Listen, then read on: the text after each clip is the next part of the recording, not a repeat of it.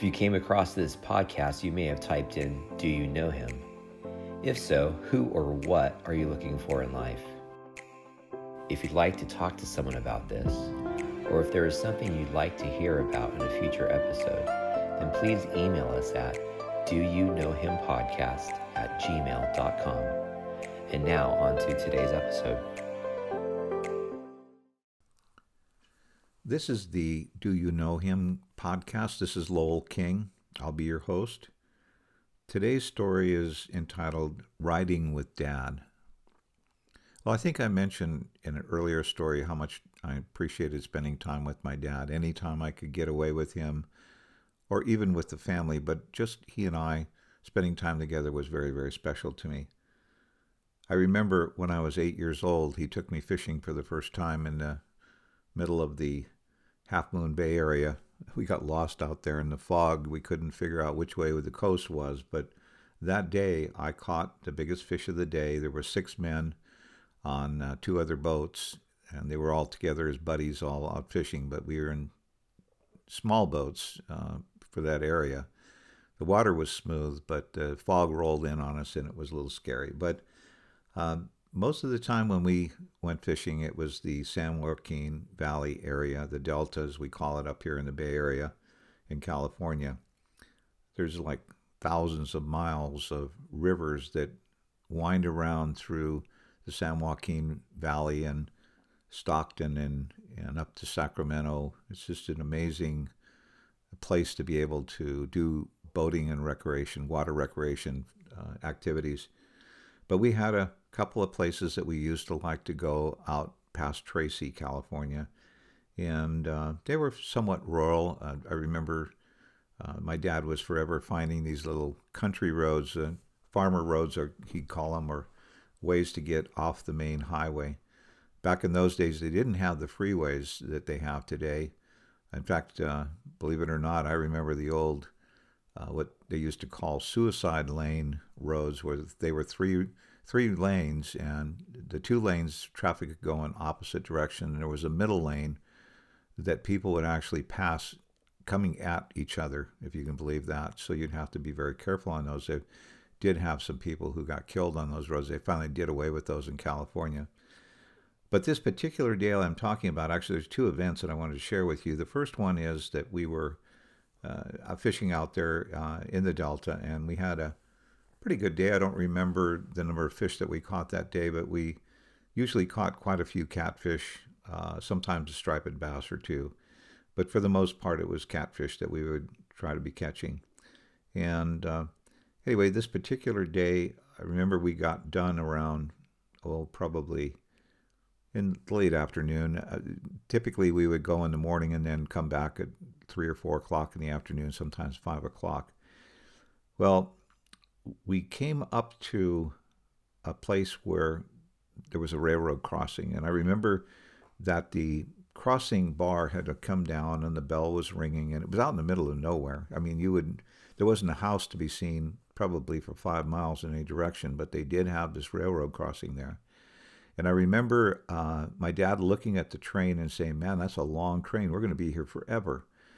The next thing I know, before I could even get a word out of my mouth, he backed up and he started to act like he was going to go across the track. And I knew that was the wrong thing to do.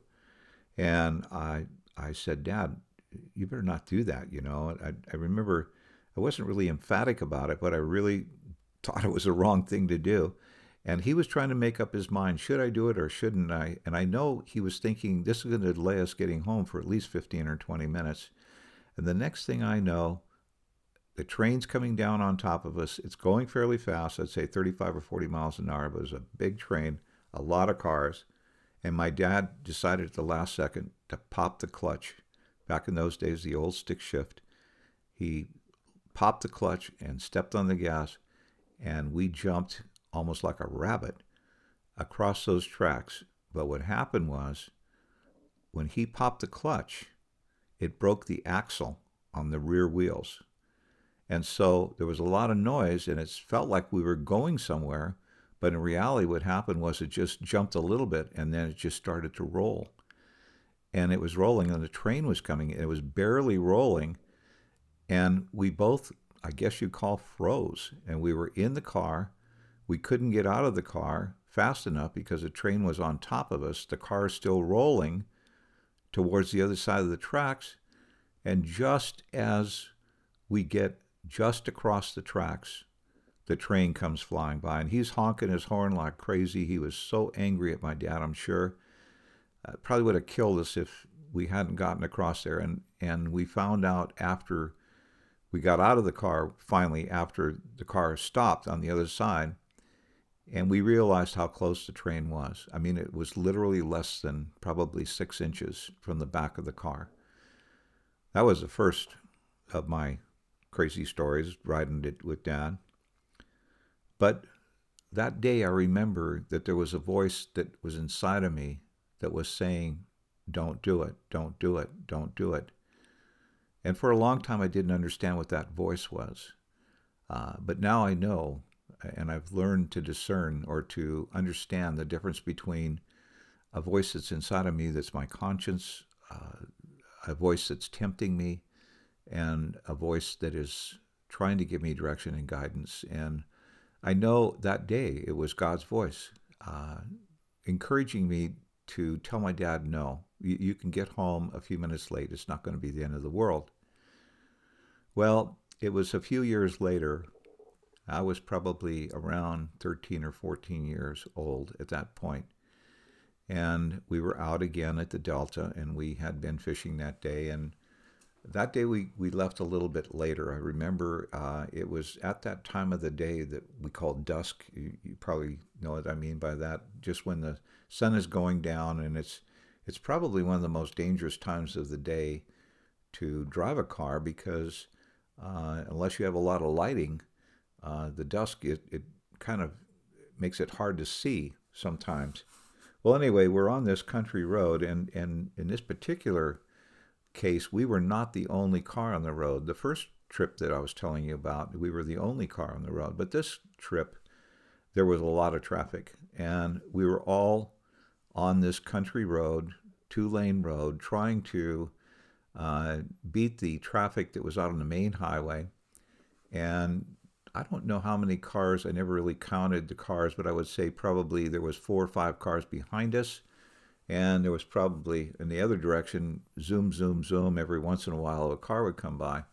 And of course this road was kind of windy, and it kind of went up a little hill and down a little hill. And it was not the kind of lane that, or driveway, or I'm sorry, road that I would actually want to pass a car on, simply because the traffic was coming in both directions and there was limited visibility.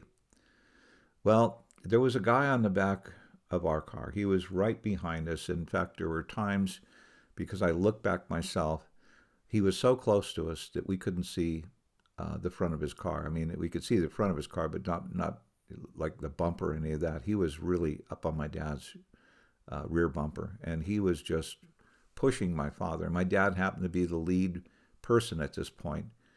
And there was a couple of cars behind us, and he was trying to be cautious, but at the same time, he was trying to keep the speed up so he wouldn't be delaying the cars behind us. There was no place to pull over, so we were stuck. We had to just do the best we could. Well, this guy pulled over in the left lane a couple of times like he wanted to pass, and my dad got angry. And I remember my father saying, well, that guy's an idiot. Look at the way he's driving. He could kill both of us the way he's driving. He should just stay in his own lane. He shouldn't be out there. He's going to have a problem. And there was a voice inside of me that said, tell him to pull over and let this guy by. And at first I ignored it. I mean, I'm only 13 or 14 years old. I don't want to be telling my dad how to drive a car. I don't even have a license yet. But this voice was so persistent, it was unbelievable. And so finally, I did say something to my dad, and my dad didn't even respond to me. And then the second time, I continued to feel this urging voice, please tell him to pull over and let the other car go by. So finally, I did. I got a little bit more aggressive, and I said, Dad, it's not worth it. Let this guy go by. And so anyway, the third time it happened, again, my dad was pretty upset about it. and I saw that there was a place up the road, probably 150 or 200 feet, that looked like it was just wide enough for him to get over, let the guy go by. So I said, Dad, there's a spot right there. Why don't you just pull over and let him please go by? You know, there's no reason we're only going to be one car late here. It's not like no big deal if this car gets ahead of us. Let him go. Well, he didn't even respond to me again, but he did pull over. He pulled over just enough for that car to go screaming by us. And anyway, about 150 or 200 feet ahead of us, we pulled in behind him. A car came in the opposite direction, trying to pass, and hit him head on. I'll never forget that, because the amount of blood that I saw that day was more than I'd ever seen in my life. Everyone was either bleeding or dead. There were cries, moaning. My dad pulled over. We tried to help the best we could. We didn't have cell phones in those days. I think one of the people that pulled over said they would go to the next place they could find a payphone and try to call an ambulance to come out. There was no question some of the people were dead. There were 3 or 4 children in the car that passed us. Everyone was hurt severely. I never did hear any more about the outcome of if they died or were injured for life. I really don't know, because we didn't have a way to even find out. It was in an area that was well out of our area that we would receive like a newspaper or hear anything from the news. But I have no doubt in my mind that day, if I hadn't listened to that voice, and if I hadn't been persistent, if the voice had not been persistent to me, and I know that voice was the voice of God, I would not be here today to tell this story. And I just thank God that I listened and I said something to my father that day. Well, this is Lowell King asking you. I'll ask you a little different way today. If you heard that voice, would you know who it is? And I guess I'll ask you the other question. The most important question you'll ever know in your entire life. Do you know him?